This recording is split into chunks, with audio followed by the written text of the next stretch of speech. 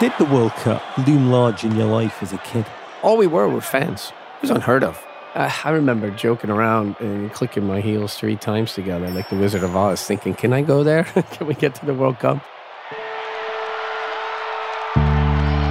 When we walked out on the field, we knew that we could beat anybody in the world. I think anything was possible. We were just like, bring it on. Let's conquer the world. And we're going to come out and we're going to come down your throat.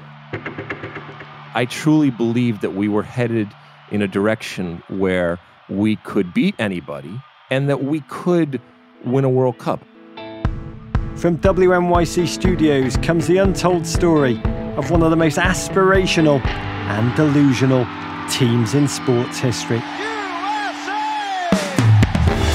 And I get a call. It's the White House calling that said, we're going to win this game, aren't we? The news is going around the world.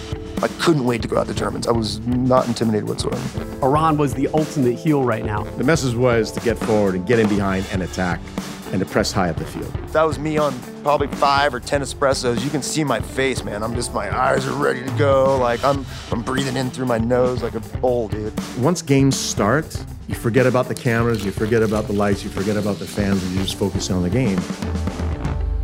I'm doing everything I think I should be doing, and it's still not working. How did that feel? It sucked. Hey, what are you guys complaining about? You guys are the ones that freaking caused this whole thing. There was confusion, there was surprise, I was in shock. and then there was the ultimate athlete reaction. All right, there's an opportunity for me. Our players are different than other players around the world. They happen to be very entitled. One of the players complained there was no pizza delivery. Yeah, we're there to play football. We're there to do a job. There's no pizza delivery. Can you believe that?